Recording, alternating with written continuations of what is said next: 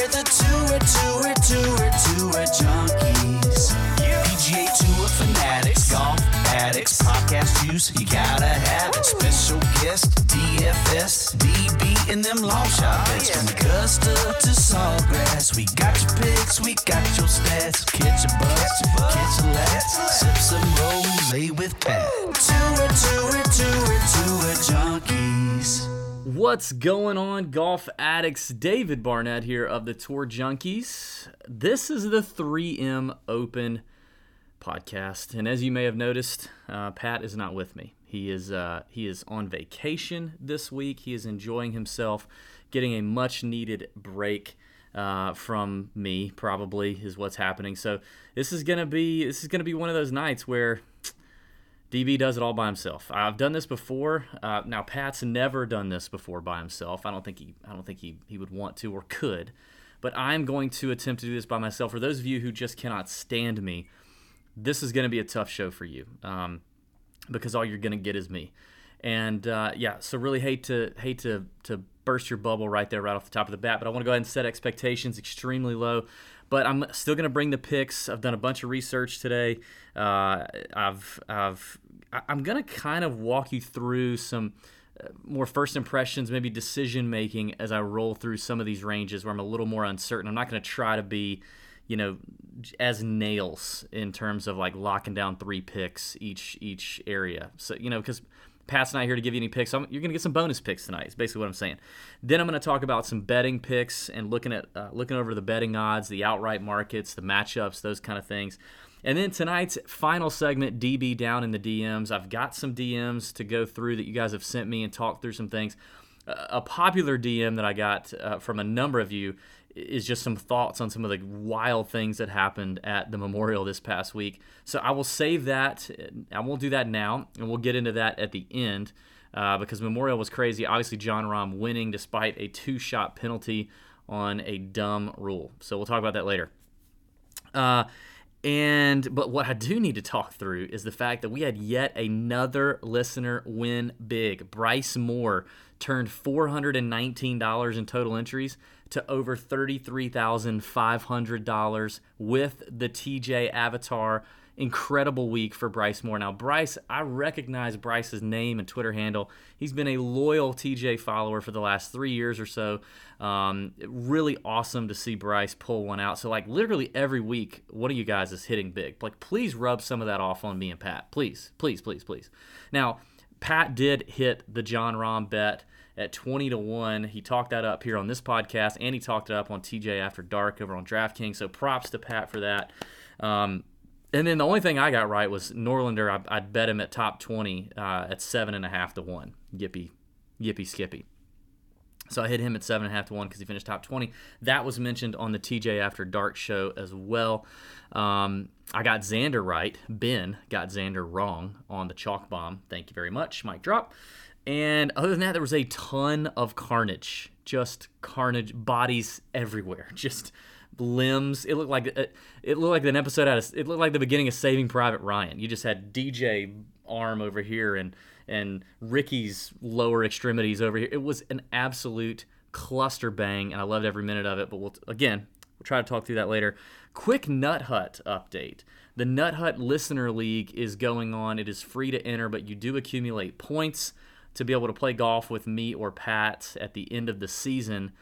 So if you're not getting in the Nut Hut Listener League, you need to go to the Nut Hut page. Right above the chat window is a link that you can enter the Nut Hut Listener League. Now, here's what I want to say.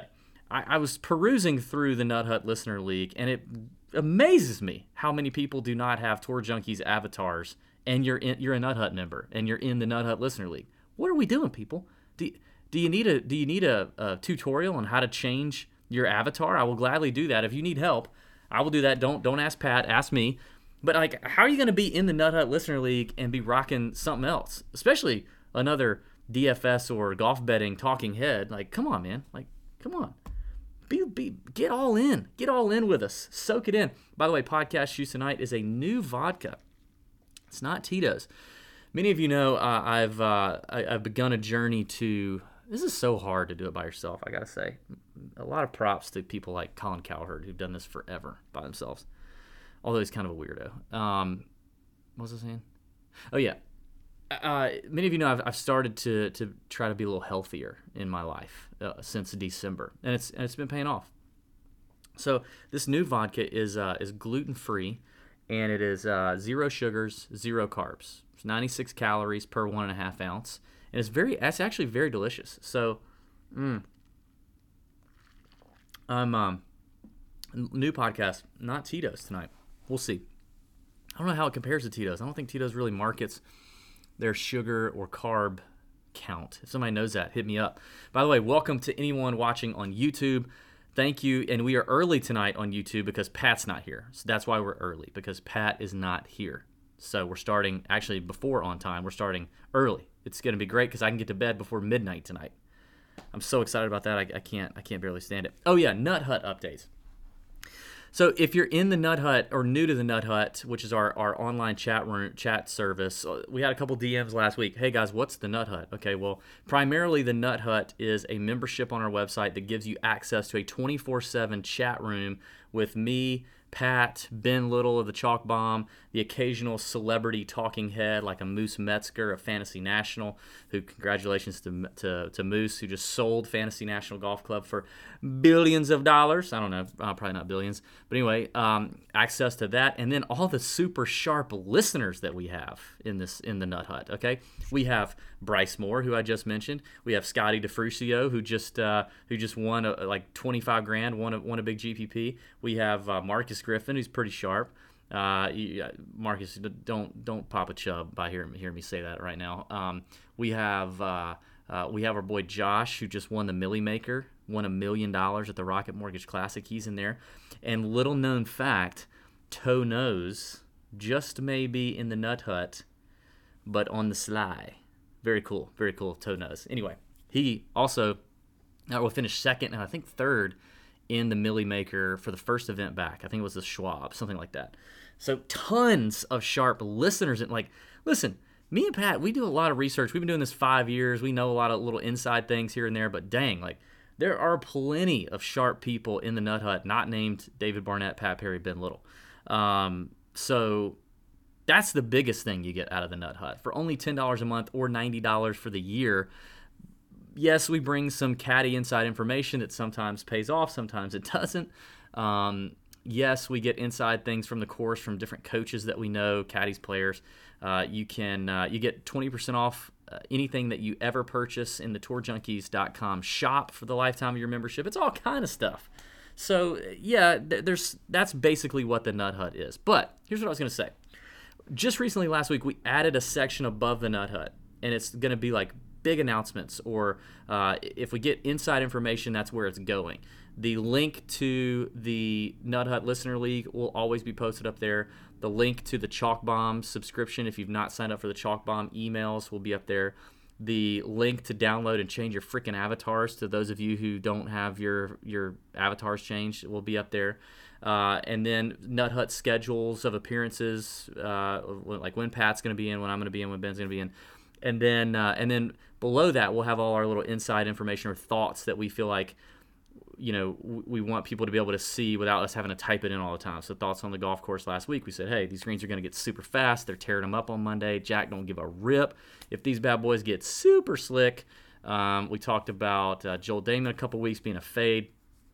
Anyway, that's the kind of thing that we're gonna put in that section. So as you're in the chat room, be sure and pay attention to that top section and refresh on occasion so you can get those valuable updates. Now, see, and this other thing, I can't drink as fast because I can't drink while Pat's talking. So, guys, 2020 has sucked, is basically what's happened. And I think if the Guinness Book of World Records could give out a world's greatest delay of game, it would be to the year 2020 for like just delaying all kind of crap. Sports, the Masters. Hello, can I get an amen? Getting kids in school, another amen there, because that's been sucky. But your business doesn't have to be on delay. You have to keep moving, and that makes hiring more important than ever. And Indeed is here to help. Yes, Indeed.com is the #1 job site in the world because Indeed gets you the best people and fast. Unlike other sites, They give you full control and payment flexibility over your hiring, and you only pay for what you need. You can pause it at any time, and there are no long-term contracts. Plus, they provide powerful tools to make your search for the right person that much easier. If, like sponsored jobs, for example, which are shown to be 3.5 times more likely to result in a hire, with 73% of online job seekers visiting Indeed each month, Indeed is going to get you the important hire that you need, just like they have for over 3 million businesses. All right, so for all you business people, if you do business, you know what I mean? If you're out there Monday through Friday, or maybe Saturdays, or maybe Sundays, and you do some business, then maybe you need to do Indeed. So right now, Indeed is offering our listeners a free $75 credit to boost your job post, which means more quality candidates will see it fast. So try Indeed out with a free $75 credit at Indeed.com/TourJunkies. This is their best offer available anywhere, right here on the Tour Junkies. Go right now to Indeed.com/TourJunkies. Terms and conditions do apply, and that offer is valid through September 30th. Big shout out to Indeed. Thank you for supporting the podcast. And anybody that supports the podcast like Indeed, we would ask that you guys try to support. If you have a need, use Indeed and support me. Let's get into it. Let's talk about this golf course. I'm not Pat, so I'm not gonna. I don't want to try to be as spectacular as Pat in the course breakdown. I'm just gonna kind of give you a need to know. All right, I'm gonna try to make this snappy so we can get into this. We're going to be playing the 3M Open at TPC Twin Cities in lovely Blaine, Minnesota, which is right outside of Minneapolis. It's a par 72, playing about 74 Hyundai. Arnold Palmer design. Tom Lehman had some input as well. He's a Minnesota guy. This is the second year the PGA Tour has seen TPC Twin Cities on the rotation, but it was a staple on the senior tour for many years prior to that. Now, last year Matthew Wolff made his breakout win as a rookie on tour, just coming out of college and winning here, beating Bryson DeChambeau, Colin Morikawa. But this tournament is not going to have. It's a pretty weak field. Okay, this makes if last week was Muirfield Village, like last week was like Kelly Kapowski, like peak Kelly Kapowski, Saved by the Bell, like maybe the summer between her senior year of high school and the first year of the college years, where she was working at the that beach place. That was last week. This week, kind of looks like. You ever see the first season of Stranger Things? I think it's the first season where that girl that's kind of thick and real pasty white, red hair, really short boy hair with big glasses, and she gets eaten up in the pool. I think she gets in the upside down world. That's kind of what this field looks like compared to last week. So really crappy field, but hey, it's still just about the only sport in town for right now until the NBA and Major League Baseball comes back, which is right around the corner. But it's still a field. We can bet on it. It's going to be fun. I'm going to talk through that strategy here in a second. You do have more golfers this week than we did last week. Last week was an invitational, 120 players. This week got about 150 players, 155. There's been a bunch of people withdraw, but it's all pretty much straightened out on DraftKings. If you see a big O next to somebody's name, that would be a good. That does not stand for for orgasm or anything like that. It just means those guys are out, so don't play them, is what that means. But last year we saw Matt Wolff win here at 21 under. Okay, there was the course was a little soft, so they were throwing darts last year. It'll be interesting to see what happens this year. I think there's supposed to be some rain coming. They haven't had a lot of rain lately, but I think there's supposed to be some rain tomorrow. So it could play soft again. Scoring is going to be through the roof. We're going to be right back to where we were pre-Memorial, where 19, 20, 21 under, 22 under is going to win. The PGA Tour professionals are going to look like professionals this week, not like last week. So it's going to be a different vibe. Now, what to know about TPC Twin Cities in terms of how to play it? The fairways here, pretty generous. Not super tight. The rough last year was not very penal either. It's bent grass throughout pretty much, which is very nice. It's a nice grass. I'm a fan of that such grass. I just don't think it's that penal. I think also this place is played at very slight elevation. Ball goes a little bit further here. I don't really think 7,400 yards is super long, so I don't think you have to be a bomber to play well here, despite Matt Wolff winning here last year. I think you had names pop up last year here, like Brian Harmon, obvious short knocker. I don't think you have to be a bomber to play well here. If you're bombing it and hitting it straight-ish, obviously that's always an advantage. But I did look at strokes gained off the tee. Just in general, strokes gained off the tee, if you gain that because you're a bomber, fantastic. If you gain it because you're deadly accurate and you always hit the proper side of the fairway, which gives you the proper angles into these greens, also fantastic. So that's something I looked at because the fairways are relatively generous. The greens are all bent grass, and they're pure bent. Pure bent grass, not as fast as what we saw last week with that Bermuda. Just very benign. The greens are a little bit larger than average on the PGA Tour, and there's not a ton of undulation. The greens are kind of basic. They're kind of like, to keep with the Saved by the Bell reference, like they're kind of like Jesse Spano, right? Like just kind of, yeah, I would, sure, but nothing like, nothing amazing, right? Like nothing crazy, just kind of like, yeah, I would, sure, I would do, yeah, but you're not gonna like go out of your way. They're just very basic. They're nothing super complicated. And last year we saw you didn't have to be phenomenal on the putting greens. You didn't have to be phenomenal on the putting greens at all last year. You could just tee to green the crap out of the place, make some birdies, and let's move on. So that's the greens. Well, let's see here. So what else? Some tough par threes, long par threes here, but you do have some par fives you got to take advantage of. Definitely going to have some eagles out here. So for me, I looked at greens in regulation, strokes gained off the tee, strokes gained approach. So greens in regulation, strokes gained approach. It's all about the tee to green game, iron play, getting on these greens, giving yourself birdie and eagle opportunities. DraftKings scoring is huge. Birdie or better percentage, however you want to measure it, you have to score. You have to keep up here. This is not going to be like last week where it's just like par is your friend. That is not happening. So I also looked at bogey avoidance only because, like bogey avoidance is good all the time, but like there is a lot of water out here. What comes into play on like 14 or 15 holes. This is a very like resort feeling golf course. So a lot of bunkers, a lot of water. So I just took a little peek at bogey avoidance. I'm not super big on like weighing it, but I took a peek at it. So yeah, that's that. Man, this is weird. I don't have like any time like collect my thoughts. Hang on a second.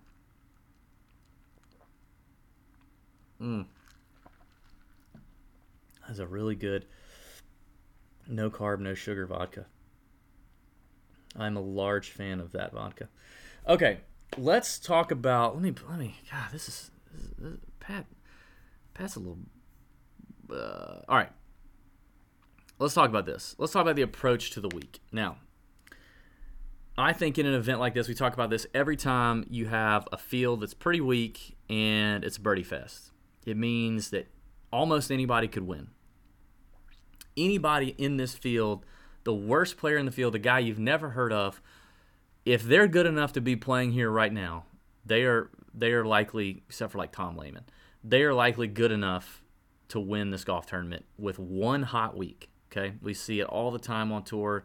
Last year it was Nate Lashley, Adam Long. You got guys that just can do it one week when it's a scoring fest.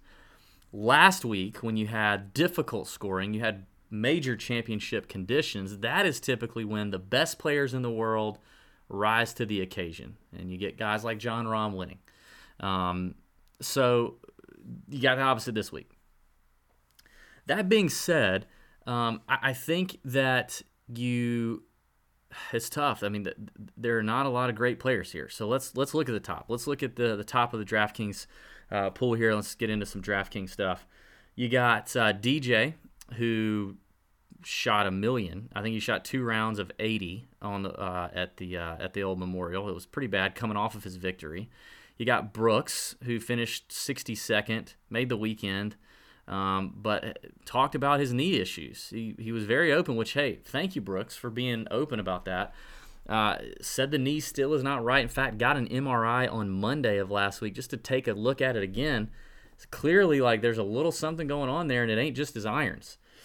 You got Tony Finau, who completely just collapsed on Sunday. Had a shot to win. I had him at 55-1. I posted that on Instagram.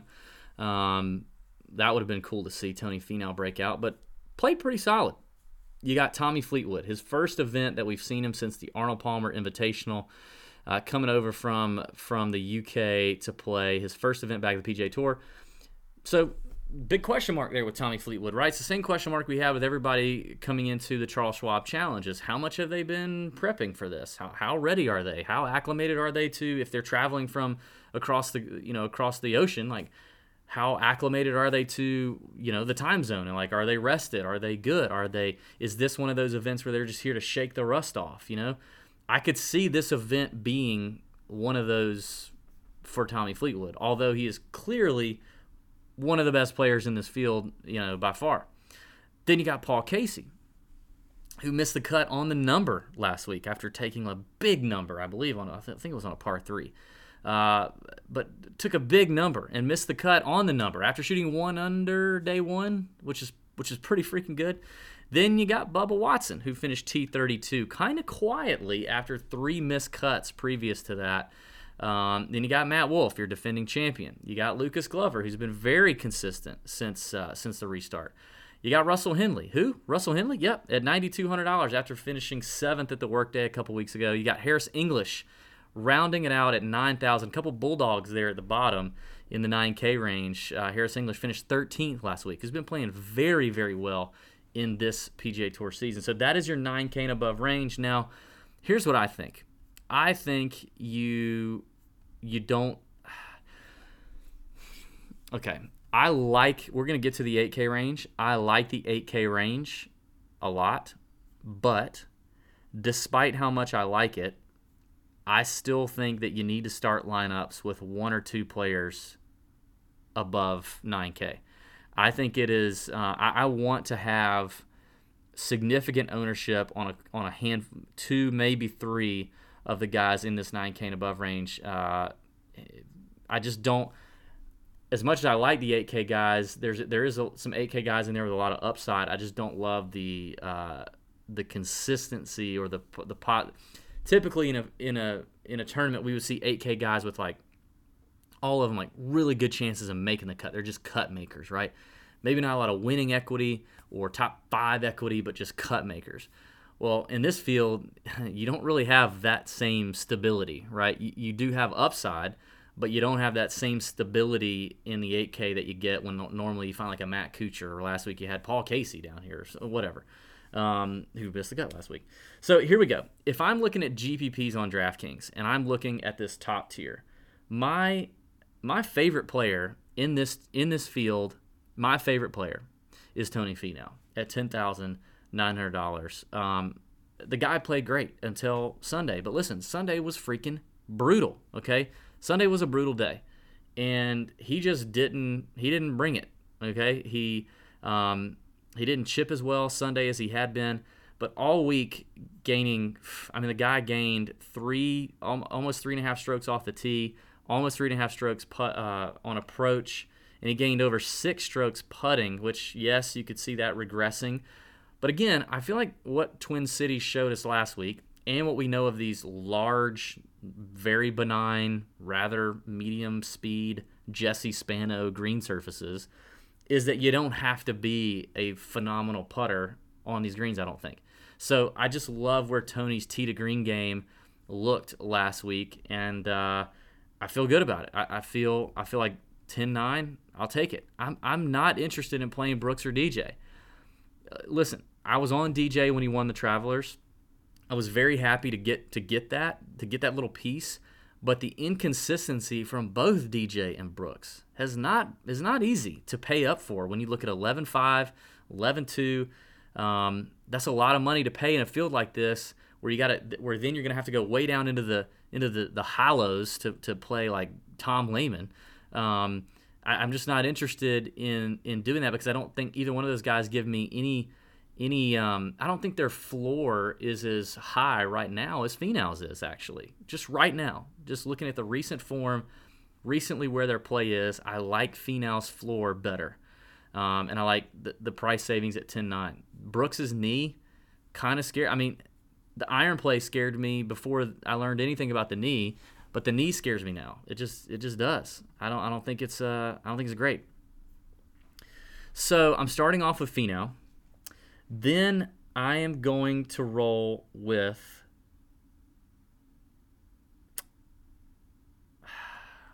I'm going to go with Paul Casey. Missing the cut on the number from one bad hole, I think you can always throw out. But you talk about an incredible ball striker, a tee to green guy. In fact, I mean, statistically, over the short term, even he's probably, I mean, he's an incredible ball striker. His best putting surface is bent grass. If you look at the putting splits, he loses strokes putting on Bermuda and POA. When you look over the long term, he actually gains strokes in bent. So I think Paul Casey is a good comeback play at 10-1. So I like him a lot in tournaments. And then I'm going to go. Then I'm going to go with Harris English. I'm going to drop down to 9,000. I'm going to pay up for my Bulldog, Harris English, who has shown that he can play well in a Jesse Spano field or a Kelly Kapowski between senior year and freshman year of college field. So I think as good as Harris English is playing right now, this is not a golf course that you have to overpower, even though Matt Wolff did it last year. Like, you don't have to. I like the form. I like the opportunity for him right now to get possibly. I think he has winning upside. I really do. In this field, I think he has winning upside. So to get that at 9,000 with his form, and I feel like his floor is very low and a safe floor. I like that for Harris English in terms of tournaments. I also like him in cash. I'm going to start my cash lineups if I'm playing a double up or a 50-50. I'll start comfortably with Harris English. I think he makes a cut. I think that's very doable for him. By the way, I didn't mention this. I'm not looking hardly at all at last year's 3M Open results. Don't care. Don't care if you missed a cut. Don't care if you're DFL. You won. I don't care. Not looking at it. But I do want to go back up and talk about Fleetwood. I could be convinced to play. I don't even have to be convinced. I could play Tommy Fleetwood. If Tommy Fleetwood is projected, which this will not happen, if he is projected at like 12%, 13% or less come Wednesday night across, GPPs, I could play Tommy Fleetwood. However, everyone loves Tommy Fleetwood. I love Tommy Fleetwood. He's such a nice boy. I love his flowing locks.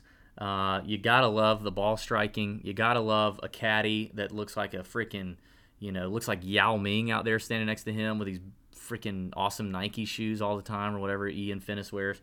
You gotta love Tommy. He's a good dude. He seems like a great dude. Everybody wants to cheer for him. Everybody likes him. So you get the everybody likes him effect, right? You always are going to get that in terms of ownership. But now nobody's seen him since the Arnie Palmy, and they're all giddy to play him, right? Everybody's going to be real giddy to play him. And I just think if Fleetwood is going to be chalk Fleetwood, then I will find some rationale in fading that, because this does kind of smell like this is going to be my knock the rust off tournament. It's the 3M Open. It's a lame field. Next week is a WGC event, and the week after that is a PGA Championship. I need to be knocking the rust off and peaking for WGCs and peaking for that PGA Championship is likely what Tommy Fleetwood is thinking. Very doubtful that he would want to come over and knock the rust off at a WGC event. Big money, big World Golf Ranking points up for grabs there. I don't really see him wanting to do that. Definitely see him wanting to do it here.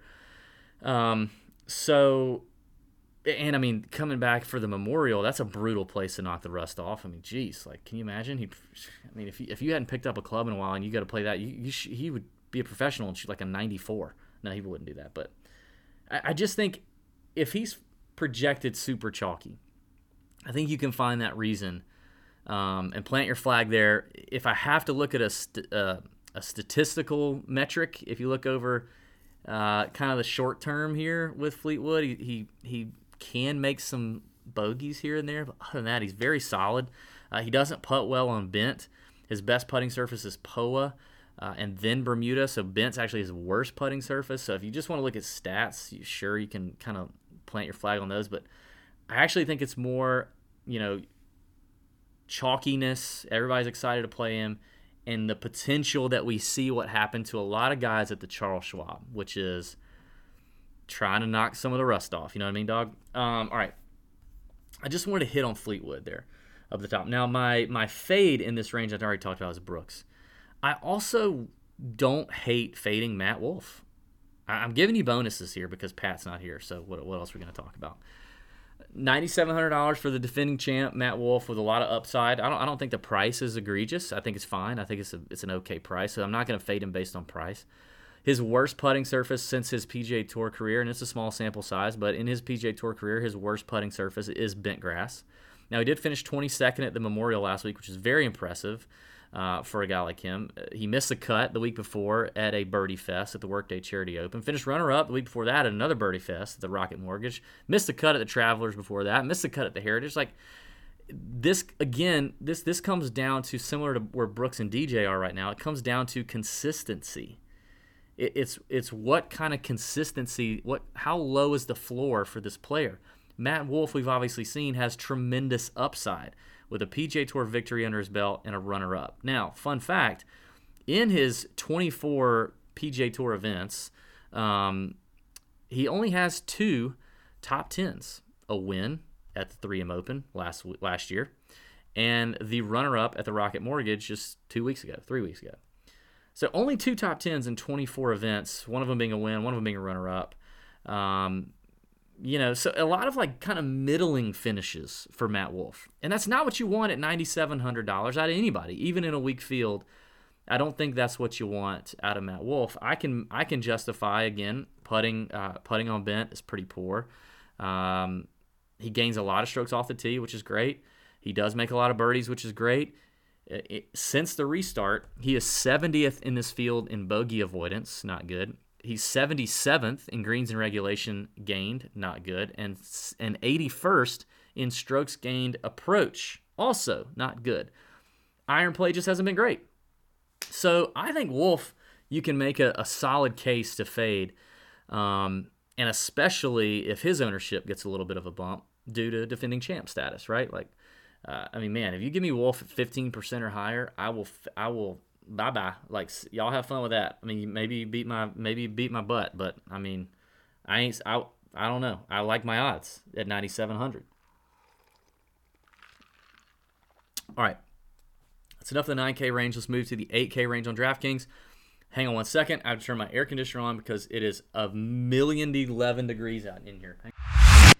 All right, guys, before we hit the 8K range, I need you to grab your nuts and your popcorn because baseball is back. That's right. The boys are getting back on the diamond, and while we may not be able to join them at the park, there's plenty of action to be had in the comfort of your own home with DraftKings.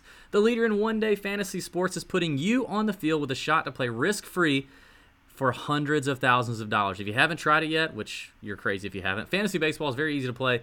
You just pick 10 players, you stay under the salary cap, and pile up points for hits, runs, strikeouts, and more. There is no better way to put your baseball knowledge to the test than to compete for a shot at hundreds of thousands of dollars. But if baseball isn't for you, don't worry. DraftKings is offering plenty of what I'm talking about this week, which is fantasy golf for this weekend's tournament at the 3M Open. With millions of dollars up for grabs, there is no better place to have skin in the game than with DraftKings. So download the DraftKings app now and use promo code TOURJunkies to get a free shot at a share of the millions of dollars up for grabs this week with your first deposit.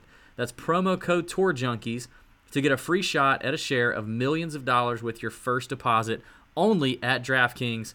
Minimum $5 deposit required. Eligibility restrictions apply. See DraftKings.com for details.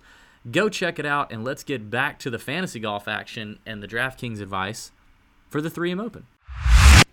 All right, let's get to this. We having fun yet, folks? We having fun yet? Oh, man, I tell you. Oh, Pat. When I was on vacation, I did the podcast. Who's the diva in this relationship? Who do you think the diva is here? All right, let's talk 8K range. I'm going to turn my hat around for this one. Now this, oh man, this is a tough range here. Okay, first of all, Brendan Todd at 8,300 is out. He's got one of those O's next to him. Brendan Todd is out.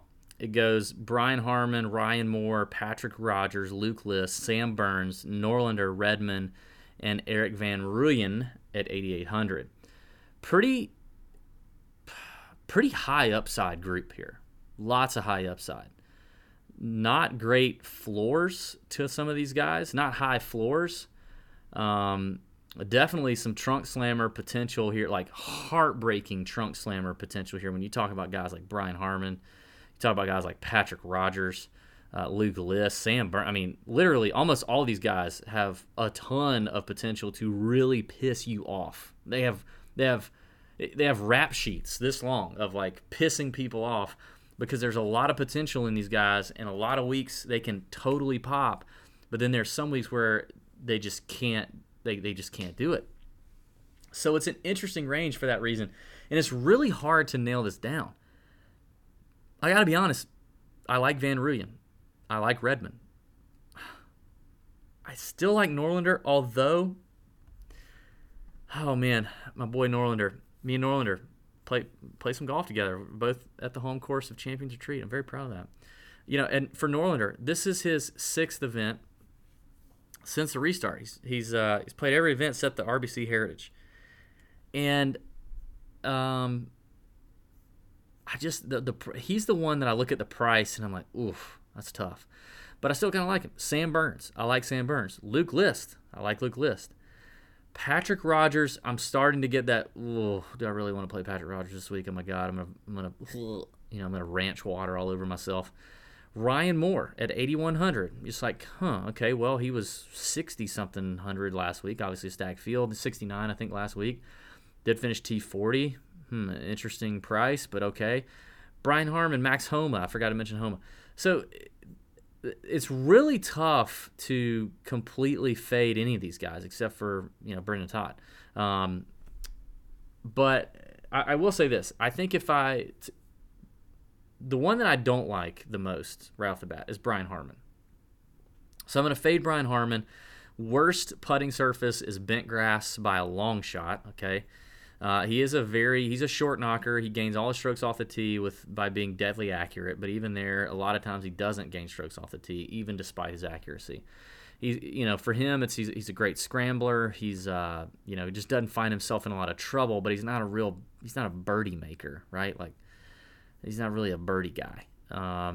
Hasn't had a top 10 since the Greenbrier, which is like 2, 4, 6, 8, 10, 12, 17 events it's been since his last top 10. Okay. Now, I'm not saying you need a top 10 out of him for that price, but, why are you playing him if you don't think you can get one out of him? So I don't really love, even though I know he finished well here last year at the 3M Open, he finished 7th. He was in much better form coming into the 3M Open last year. Before the 3M Open, he had gone miscut 8th, 50th, 27th, 31st, miscut, 24th. That's better form than he's in right now, which is miscut, 28th, 23rd, miscut, 47th, 49th. I mean, it's bad. So I think Harman is the clearer fade in this range. So I'll go ahead and get that out of the way. In cash, I'll get this one out of the way too. I like EVR. I like Eric Van Rooyen. I like him in cash or tournaments, whatever you want to do. I just know he's going to be chalk. He's going to be chalk. I can tell you that for a fact. He's going to be chalk. Definitely like his ability here. He's a University of Minnesota guy. I believe it was University of Minnesota. That's what he played for. But he played college golf in Minnesota. Tremendous ball striker, bomber, scores on par 5s. He'll take great advantage of the par 5s here. Birdie or better percentage. He's top 20 in this field. Coming off a 22nd at the Memorial. I think Van Rooyen's a solid play, and I like him in cash. Only because you don't have to. Who cares about the ownership percentage at that point? But in tournaments, I like him as long as you're not having a whole lot of chalk elsewhere, or maybe one other chalk play elsewhere, and you got some leverage somewhere else. Or if you just say, hey, he's gonna be he's gonna be low owned. Maybe I'll just play him in cash or I'll bet him. He's at 45-1 on the betting odds. I don't mind that either. So Van Rooyen's interesting. Doc Redman I like for a bounce back here. I like Redman's potential for a bounce back. He missed the cut at the Memorial, lost 6 strokes putting, which is his second to worst putting performance out of 32 events on record. He lost 7 strokes putting at the Wyndham in 2019. So horrible putting performance for Doc Redman. Still gained strokes off the tee, still gained strokes with his irons. And that's what he does. He's a ball striker tee to green. He's not a great scrambler. He's not a great putter, but I don't think he has to be here. And he has, top 20, top 10 upside. His best finish recently was an 11th at the Travelers just a couple weeks ago. He scores plenty on par 5s. So I think Redman is definitely in play. Back to Norlander. Norlander's a tee to green specialist. Normally doesn't putt very well. That's his problem. When he's at Champions Retreat, all he's doing is practicing putting. He doesn't putt very well, but he did putt really well last week. And I think he putted well the week before at the workday. So, maybe he's comfortable on the bent grass, but he's definitely a ball striking guy. I just don't know about that price. And I'm interested to see his ownership too. If he's 13, 14, 15% at that price, I'll gladly fade. Now, Sam Burns, I love the upside with Sam Burns. Love the strokes gained off the tee numbers are off the charts. Birdie or better numbers are off the charts. He's actually pretty solid at bogey avoidance. Comes in pretty good form. He's got top 10 upside as well. He's shown that. I think this could be a really solid solid spot for Sam Burns. Luke List, right there with Luke List as well. I'm kind of going through all the names here because I'm telling you, I think this range is a solid range for the most part. I like Luke List. He's played really well at the Memorial. Gained almost 5 strokes off the tee, a stroke and a half with his irons, and gained strokes putting for the first time since the Genesis. Doesn't normally do that, which that might regress. But Luke List is interesting here in a birdie fest. I like him in a where there's eagles to be had. I like him. So it's an interesting play. Ryan Moore, our boy Brett Swedberg's horse. I think he's an interesting play as well here. I could see getting behind him. Very accurate player. Played really solid last week, honestly. Just didn't chip it very well, but it was hard. It was tough sledding, chipping it out there. He gained strokes off the tee despite being a short knocker. He's very accurate. Iron play has been improving since the restart. He gained 1.8 strokes with his irons at the Travelers, and then he gained 2.4 in the next event, which was last week at the Memorial. So the irons are coming around, and that's what Swedberg said needed to happen, that he needed to figure out those irons a little bit. But I think Ryan Moore is a solid play here as well. So that's probably those are my guys. I think if I had to rank them, or not rank them, but just pick my favorites: Ryan Moore, Sam Burns, EVR, and Redman. Those are the guys I like the most. I could see List and Norlander not quite making the cut for me. But that's the 8K range. It's a tough one. That is a tough range. All right. Yes, confirmed in the chat that EVR is in fact a Golden Gopher. Meaning he played for Minnesota. That's not some weird term. Okay. My voice is getting tired from talking so much. 7K range. Tons of decisions here, and I don't even know, man. I don't know. Let's start. I guess what I'm looking for. I guess what I'm looking. Obviously, you're looking for guys who can score, who can get red hot, take advantage of the par 5s. Your birdie makers, right? And guys with top 10 upside, top 20 upside. And I think the two guys right up at the top, the two at 7,900 give you that. Jonathan Vegas, Sepp Straka, both flashing some form lately. Neither played really well in their last outing. Sepp had a horrible Sunday at Memorial, which is really what tanked him. But tee to green, he's been very solid tee to green, gaining strokes off the tee. And I think Sepp's an interesting play. I think Johnny V's an interesting play. I think both with top 10 upside. Both actually putt their best on bent grass.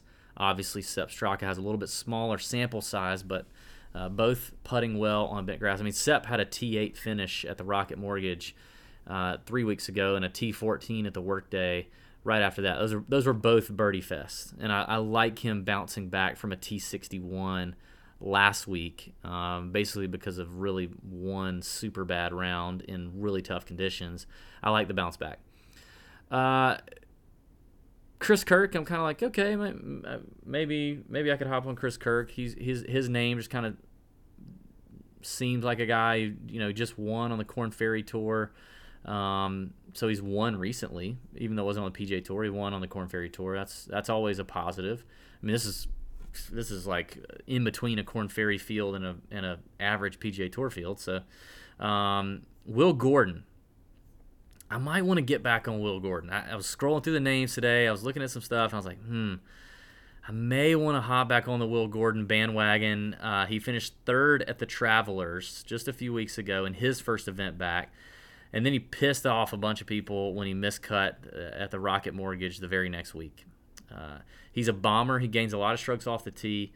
And I don't know. I think he's got some upside, or he wouldn't have finished third at the Travelers. He finished 10th at the RSM back in the fall. So he's kind of a boomer bust guy, which I think in a field this week, even in the high sevens, that's kind of what you're going to get. You're not going to get a whole lot of like low floor or high floor. I really feel like this guy's just going to make the cut kind of guy. You don't get that feeling with a lot of these guys. You need the high upside guys. So, I mean, here's his performance on the PGA Tour in his 7 tournaments since September. Miscut last event, 3rd, 21st, miscut, 10th, 55th, miscut. So, I mean, if he's not missing the cut, he's finished 55th, which isn't great, 21st, which you would take here, 10th, or 3rd. So, definitely a high upside guy with Will Gordon. I think he's interesting. Carlos Ortiz, he played okay here last year. He's kind of a okay guy. Scott Stallings is interesting to me. We saw Scott come out and play pretty well when we first opened back up. 48th at the RBC, 6th at the Travelers. Now he feels like a guy that may have a higher floor. Like, I would feel pretty good about Scott Stallings making the cut here. I really would. But tell you what, we usually get some inside info from his guy, so check out the Nut Hut on Wednesday night, and I'll let you know. But I do feel good about Stallings, and his tee to green game has been very solid since the restart. I actually feel like his floor is pretty good. Like, does Scott Stallings really have less of a chance in making the cut as Jonathan Vegas, Sepp Straka, Siwoo Kim? Probably not. So I think he's an interesting play. By the way, my fade in this range is going to be Siwoo Kim. There's just, I mean, I'm not paying $7,800, whatever it is, for Siwoo Kim, who is just so dadgum unpredictable. I mean, at the Memorial last week, yes, he finished 18th. Okay, well, he gained 5 strokes with his irons, which the last time Siwoo Kim has gained that many strokes with his irons was June of 2018. Okay, like that rarely happens, and his irons have been absolute dog crap for most of the season. It comes down to consistency, and it comes down to where's their. Yes, I guess Siwoo has some upside, you could argue. I mean, he finished 11th at the Travelers. Before that, his last top 10 was in August. I mean, no consistency there whatsoever. I don't want to touch him. All right, as we keep scrolling here, Troy Merritt, somebody who a bunch of people in the Nut Hut last week tried to talk me into, and I did not. I refused. I refused to get on Troy Merritt last week, which I'm glad I did. He missed the cut. I know he played well at the Workday and the Rocket Mortgage, both birdie fest. Maybe that continues here. Although Troy Merritt's worst putting surface by far is bent grass. So maybe I don't love clicking Troy Merritt's name at 7,500, but meh. Like I just don't like clicking his name. It's great analysis, but it just is what it is. Keep scrolling here. Charlie Hoffman is kind of a. I guess what I'm doing is I'm showing you who's thumb stoppable right now. You know who I'm willing to stop scrolling and take a gander at. Charlie Hoffman is one of those. Really solid tee to green guy. If he's got a little room off the tee, which he does here, I like. Finished 7th at the Workday Charity Open. The ball striking was pretty good. The putting was superb. And, he's a boomer bust guy. I mean, since the new season, he's got he's got a 23rd, he's got a 9th, he's got a 13th, a 7th, and then a bunch of missed cuts and crap shows. But, that's kind of what you're getting. So, Charlie Hoffman at 7,400, I don't hate it.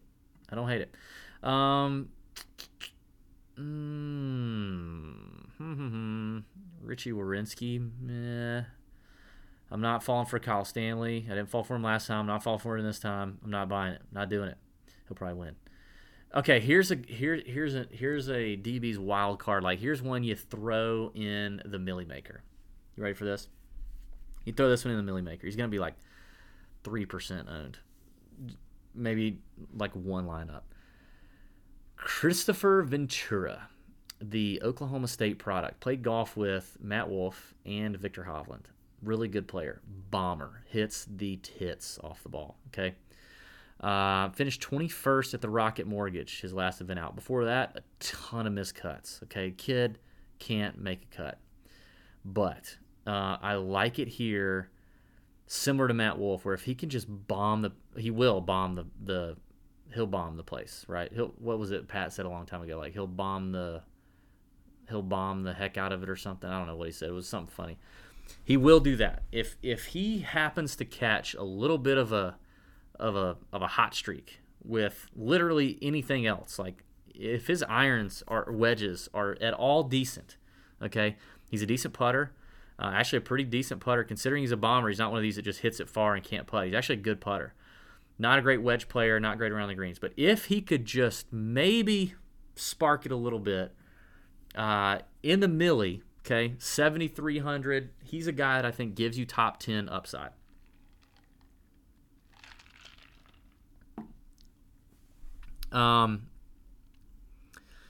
Keep scrolling. You come across a guy who I know I'm going to get a bunch of freaking questions about, and it's Bernd Wiesberger, okay, who I have faded a lot, and it has paid off, by the way. I had a bunch of questions about him last week. I don't know who talks up Bernd Wiesberger every freaking week, but somebody does it, and then it flows in the nut hut. And I'm sure I probably do it. I'm sure I probably talk who do I talk up a lot? I probably talk up who do I talk up a lot that disappoints? I don't know. Whoever that is. And then you guys are going somewhere else and asking other people about it, and that person's going, who the piss is talking up so-and-so? But anyway, who the piss is talking up Bernd Wiesberger all the time? I get it. He does really well in the European Tour. He's played okay in some majors. But I don't see enough consistency, and you got to remember, I don't know. Maybe this is actually a decent, I don't know. I'm not fully out on him yet, but I'm just saying I've been out on him for a long time, and it usually pays off, especially if people think especially if he's going to be popular. I don't understand it. But maybe in a weak freaking field like this, maybe it's a time to jump on him. I don't know. What was he owned last week? Let's see. On average, because I have so many questions about him. On average, where is it? Okay, I don't have it. Anyway, maybe, I don't know. We'll see what happens there. I'm just mouth vomiting at this point. Cameron Tringale is a little interesting to me. Usually doesn't make big numbers, ranks highly in bogey avoidance. He's 14th in this field in strokes gained approach since the restart. Now that's with 3 events that he's played. I think he's got decent upside. It's decent. Probably top 20 upside in this field. $7,200. I don't hate that. Yeah. It's getting kind of slim pickings here. Now, Aaron Wise down there at 7,100. Taylor Gooch at 7,100. Really like Gooch here, but I like both of them. I think both are going to take advantage of the par 5s. Both are long. Very interesting prices there. Aaron Wise is a PGA Tour winner. I mean, don't forget that. He's actually won a tournament, and his girlfriend at the time wouldn't give him a kiss You guys remember that? Gooch. Gooch is one of those high upside guys, So I like those two. That's about it. So that's the 7K range. I mean, let's see. No, I'm not done yet. Schwab. What can Schwab do for you? I don't know. Maybe. I might could come around on Schwabi at 7K. I feel like that he's got a decently high floor for a 7K player. Greens and regulation, he ranks highly. Doesn't tend to make big numbers. That's good. Chase Seifert, 7,000. I mean, there's a stereotypical potential young upside guy who could trunk slam or could do what he did at the workday and finish fourth. If he's got that potential, that's what you want at 7K. This is a very that's what this is about this week. This is not just about getting 6 of 6 through. This is about 6 of 6 with a lot of upside and leverage. So that's the 7K range. 6K range, I kind of like, some names I'm looking at. I think Keith Mitchell is interesting. Finished 22nd at the Memorial. Bombs it, scores on the par fives. He tickles my fancy somewhat. I wish that I think from a long-term floor standpoint, Vaughn Taylor has a decent floor, but man, he sucks since the restart. He's played in 5 events and he's missed 4 of 5 cuts since the restart. I don't know what's going on with VT, but he's just one of those names that you feel like would at least give you a chance to make a good cut. As I keep scrolling, man, I wish Harry Higgs was playing a little bit better. Grayson Murray, that guy, Lord have mercy. Seamus Power is one to take a look at. Now, Seamus is a scorer, big long Swede guy, I think, or some Nordic boy. He's a Nordic boy. Apparently has great game with the ladies too, from what we hear on tour. He hits it a long way. Finished 12th at the Rocket Mortgage. His only event back since the restart. But if you scroll down and look through his history, a ton of miscuts. But let's see. Let me just see. 12th at the Rocket Mortgage, okay. 13th at the Wells Fargo last year. That's a tough course. Great field. That's no slouch of a 13th there. 6th at the RBC Heritage. That's last year. So that's 3 top 10s. 3 top 13s, whatever. 5th at Punta Cana a couple years ago, 11th at the Amex a couple years ago, 10th at the Canadian Open. I mean, the guy's got top 10 chops if he's on. If he's not, he's going to miscut. So that's what you want, though. You need guys like that. Now, my favorite play in the 6K range is probably Cameron Davis. Oh, man, he has not made a single cut since the restart, but dang it, the boy can hit the ball a long way. The Aussie hits it a long way, putts best on bent grass, can take advantage of the par fives, can get hot. He finished 8th at the Honda before the restart. That's a tough field. Similar track to this, a lot of water, a lot of sand, kind of resort feeling, easy score, or not easy, but scoreable. Finished 9th at the Sony this year too. So 2 top 10s this year and 4 miscuts this year. It just happens to be that all 4 of his miscuts were the last 4 events he's played, which really sucks. But again, upside. So I think Cameron Davis is interesting there. Oh, let's see. Chris Baker, 64, seems like a potential cut-making kind of guy. Nick Watney at 64, coming off the old COVID. Seems like he could have a kind of a higher floor, maybe make him a cut or something. Other than that, I think that's all I got. I don't think I see myself getting in the Nelson Ledesma, Tommy Two Gloves, I want a hooker category in the 6100s. I don't really see that happening. So that's it. That's it for the picks for DraftKings. I do want to talk some sports betting though. Let's take a look at some sports betting. I'm looking at the DK Sportsbook betting market.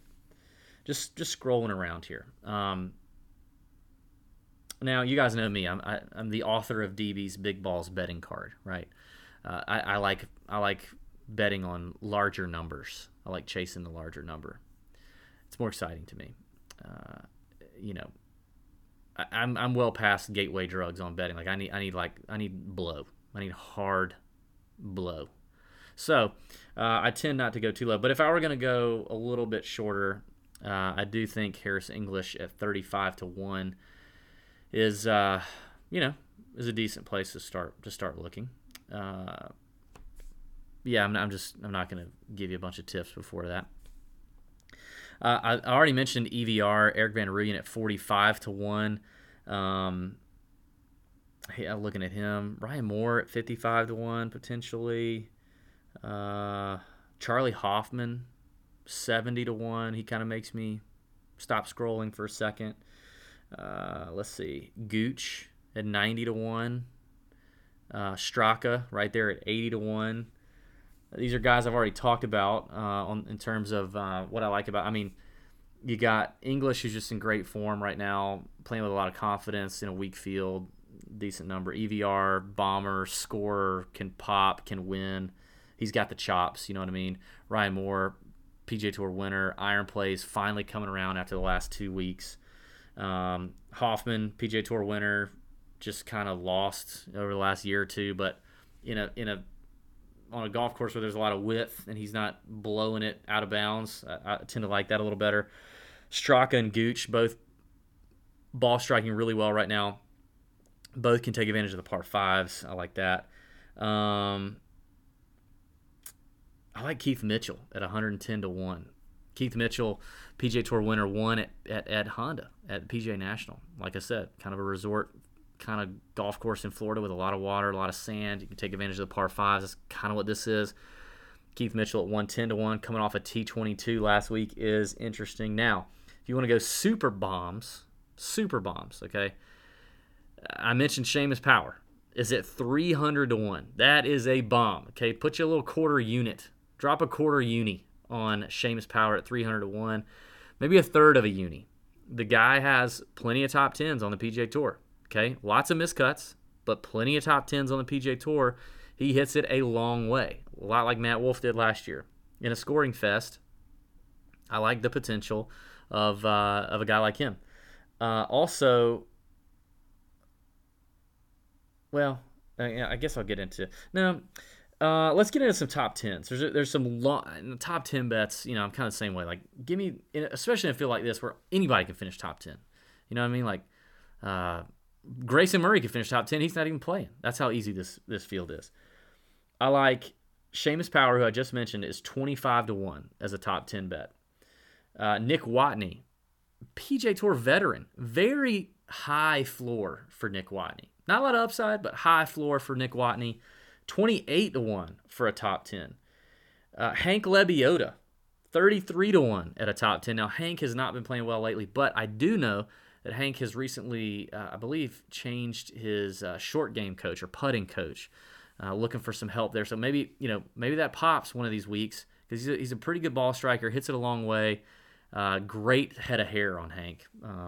33-1 for a top 10. Also, Chris Baker at 20-1. So there's some top 10 numbers that I think are interesting. I'm not going to bet. I just, like I said, guys, I don't bet 12-1 numbers or 15-1 numbers. Like, if I got to sweat Brian Harmon at 15-1, like, put a bullet in my head. I don't even care. So give me 20-1 or give me death on a top 10 bet. You know what I mean?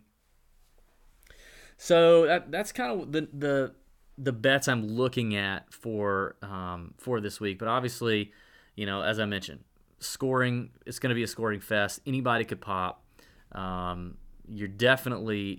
What we've seen since the restart is a lot of short odds, a lot of favorites win, a lot of numbers below that 40-1, except for Berger when he won at 70-1, which yours truly wrote up in the Chalk Bomb email, and a bunch of you won and tailed. But except for Berger, like we've had, DJ won, Rahm won, like we've had plenty of Webb won. We've had a bunch of shorter numbers win. I don't think that's necessarily going to be the case this week. Like I don't think it's not near as likely with as weak a field as we have. I mean, you've got obviously got DJ and Brooks up top, and Finau. I think Finau has the best chance of winning out of those three, given the form, given the health concerns with Brooks, the consistency between Brooks and DJ in terms of their iron play. Fleetwood at 17-1. I mean, sure, like in a normal week, but what do we know of Fleetwood's play lately? Like, do we know he's played lately? Do we know he's rusty? Is he shaking the rust off here, which I think he could be? You got Casey at 18-1. Okay. I guess I wouldn't hate that. And then it's just, it kind of gets steep, and you drop off into 25 and 28 and 35-1. And those guys are just like, okay, Russell Henley at 35-1, okay? I just start looking at this and going, all right, how is Russell Henley, seriously, at 35-1, are his odds to win that much better than Ryan Moore or Doc Redman at 55-1? Like, Doc Redman's playing very well, other than one missed cut last week. Tee to green guy. Now, he's not a PGA Tour winner. He's a rookie. I get it. But he's playing really well. He scores on par fives. Like, is it really 20 points difference? Ryan Moore, same thing. Like, proven PGA Tour winner, veteran, wily veteran, right? Is it really that big of a difference? So, like, why do I want to bet Russell Henley at 35-1 when I can get, I could maybe get two guys at 55-1 or 60-1 or, Johnny Vegas or Charlie Hoffman at 70-1. Why would I do that? So I definitely don't like middling in that 20 to 40 range. EVR at 45, Harris English at 35, I feel the best about. But other than that, it'd be like, all right, well, I guess I'd tell you to go Casey at 18-1 or Finau at 14-1 if you just had to have a shorter number. Looking at some matchups that I thought were kind of interesting. Finau is a heavy favorite over Tommy Fleetwood at minus 130. Let's see what it is. Let me make sure I got the same number. Yeah, Finau is actually the number has changed. Finau was minus 137 to Tommy plus 110. Currently, Finau is minus 125. Tommy Fleetwood's plus 100. Finau favorite over Fleetwood pretty significantly, which I think makes sense. Which is one reason why in DFS, like, I'll play Finau chalky or not, but I think that matchup is somewhat telling. I looked at let's see, there's another matchup that I thought was kind of interesting. All right, Troy Merritt is minus 125 and Scott Stallings is plus 105. Merritt is a pretty heavy favorite. He's $100 cheaper on DraftKings. Now, I talked about both of these guys briefly in the DraftKings section, and I said I like Stallings better, and I actually think Stallings' floor is higher on this course than Troy Merritt. But yeah, Troy Merritt's been playing okay. I think in the matchups, I would definitely, and DFS, I think I prefer to have Stallings. But that is an interesting number to see Troy Merritt such a heavy favorite and only $100 less. This was an interesting one too. Luke List and Doc Redman. Luke is a minus 120 favorite over Redman at plus 100, and Redman is $300 more expensive in terms of DFS. This is another one where I kind of have a dilemma because honestly, when I looked at the names just before looking at any prices, anything, I liked Redman more than List in terms of I like both of them actually, but I like Redman's potential to just make the cut. List is either going to win it, top 10, or miss cut. There's not going to be a lot in between. But it's interesting that you get a $300 savings with List, but yet he's a pretty decent favorite over Redman in the matchups. Also, as I scroll down the bottom, another couple interesting lines I saw. Oh, now this has changed. No, it hasn't. Okay. Minus 110 to minus 110. Wyndham Clark, Aaron Wise. So basically, even money here for both those players, but Clark is $200 more expensive on DK in terms of DFS. I mentioned I like Wise a little bit more than Wyndham Clark in terms of DFS as well. So I think the line this matchup would maybe confirm that decision. That I think Wise, if you like Clark, why not save $200 and play Aaron Wise? And then Gooch and Wawrinski, that line. Let's see, that line's the same. Gooch, slight favorite over Wawrinski, but Wawrinski is $300 more expensive in DFS, which I find interesting. So I think I had some good value with Gooch there. And I also mentioned in that segment that I like him. So just a few matchups that kind of signal or point to some of the DFS prices that I was looking at there. All right. Whew. Oh Lord, that was a lot. Let's get into the final segment of the night, which is DB down in the DMs. All right, so I got some DMs from some of you. Oh, one of them was I got a bunch of people talking about the commentary on the on everything that went down at Memorial, which was insane. So I had a few notes. Brooks is still messed up. Yep, talked about that. Phil, my God, Phil, like from the putting thing, where he would take the putter back. He did this like the first 2 days, but then I noticed he didn't do it over the weekend. He would take the putter back in his actual stroke in a tournament, taking the putter back, stopping it, actually putting it on the ground, and then finishing the stroke. What? Okay. I think he has the yips, or he's potentially fighting the yips. I think it's true. Phil could be fighting the yips. He's getting older. He's 50 now. He's getting a little shaky. You know, Pat has the yips. He had the putter yips. Actually, he probably still does. If you gave him a short putter, he probably still does. It happens when you get old and you get arthritis, you know, and Phil's got arthritis. And I don't know, man. It was very weird to see that technique. Plus, putting from 78 yards away in the fairway was also rather interesting. So that was weird. Jack, boy. Let me tell you what. I hope I live long enough to not give a flying F-bomb about anything, because Jack don't care. Jack don't care about that Rona. His press conferences beforehand, he's talking about, yep, Rona, this, Rona. I ain't giving nobody Rona. I'll shake hands, I'll hug, I'll dap, I'll do whatever. Then he came out and said that he and Barbara had it. Thankfully, they've recovered. But Jack don't give a rip about that Rona. And Jack don't give a rip about talking about rolling back the ball and telling the USGA and the RNA to get their crap together and figure it out. I mean, his interviews were awesome, candid, refreshing, fantastic. Really enjoyed hearing Jack basically say, guys, it's not that hard. You know, you don't need longer golf courses. We don't have enough land. You know, just roll back the technology a little bit, and freaking that's it. And then I think he just, I mean, we knew he was going to grow the rough up. We knew the greens were going to be fast. I wonder if though, like come Thursday, he was just pissed and was like, you know what, boys, I don't want you to spit on these greens before Sunday evening. Like, I wonder if he just ratcheted it up, because, jeez, man, like, it got downright dirty. Like, downright, I'm Jack Nicklaus, and I'm going to F you boys in the A. I'm going to F you in the A on this golf tournament, on this golf course. And that's what he did. Jack just didn't care, but glad to know he's recovered. And finally, you guys know I'm not gonna not talk about Bryson and the 28 minutes it took him to play the golf hole that he got a 10 on, and you know, missed the cut.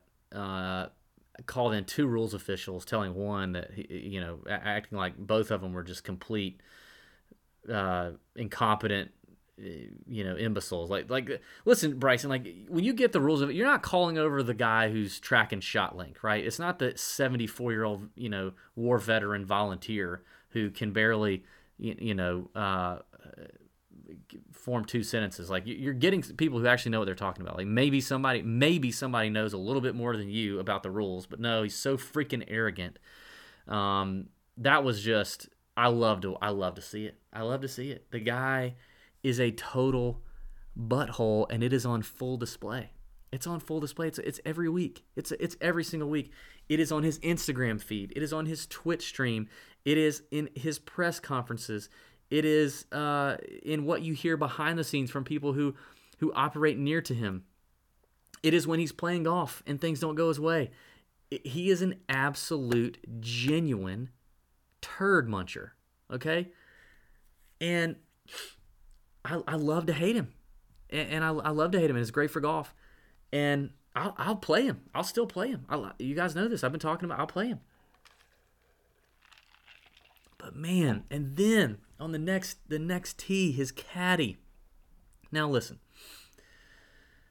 should we give Bryson the benefit of the doubt and say, hey, maybe Bryson didn't tell his caddy to go step in front of the camera. Go step in front of the camera and block me. I don't want to be on camera right now.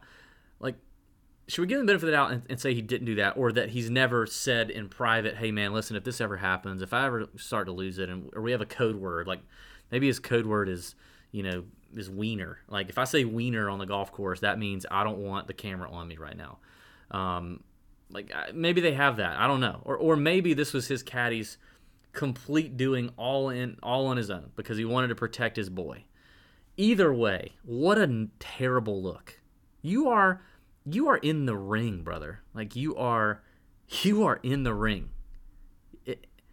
Oh God, he's so.